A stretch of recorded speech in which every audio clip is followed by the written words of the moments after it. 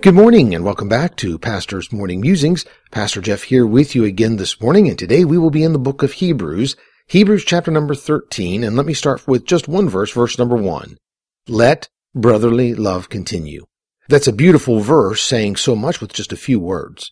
Paul then goes on to talk about a number of personal relationships in our lives and gives us very simple statements for these relationships.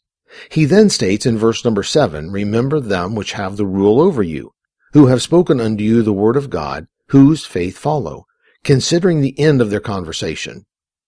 I think all of us could go back into our lives to the pastors that we have had that have taught, or at least tried to teach us the word of God. These men have a special place in our hearts. Some still have these men in their lives teaching them and helping them along and loving them. Others of us, these men are gone into glory. There are two men in my life that I would place into this category of men who I do not ever want to forget. Pastor Carl Witt, who is now in heaven. He was my pastor as I was growing up. He was always so kind and loving to me, but also very firm.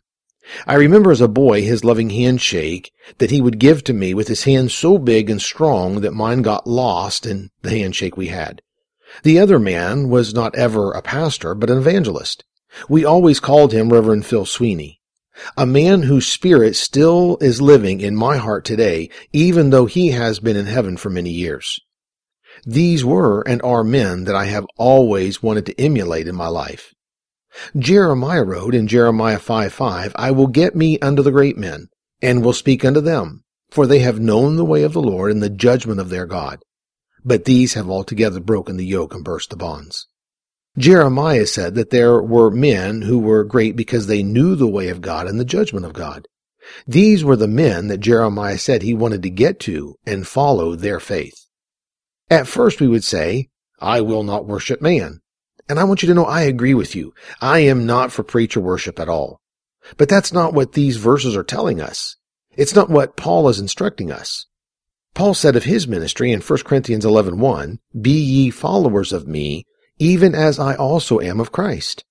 The real thought being given to us is to follow the faith of those men whom God has called to lead us. Those that we can look to and see them following Christ. Those men follow. Why?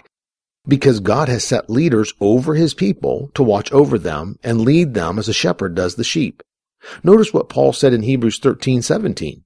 Obey them that have the rule over you, and submit yourselves, for they watch for your souls, as they that must give an account, that they may do it with joy and not with grief, for that is unprofitable for you.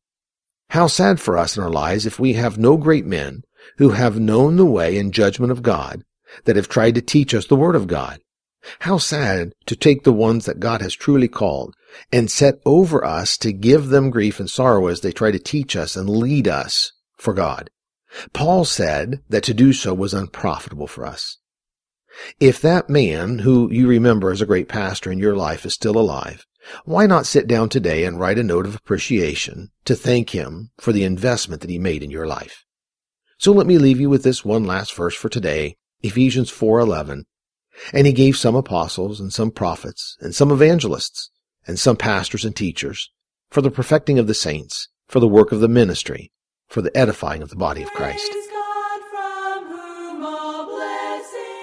Thank you for listening in to the broadcast this morning. Join us every morning at 7:30 for a fresh episode of Pastor's Morning Musings.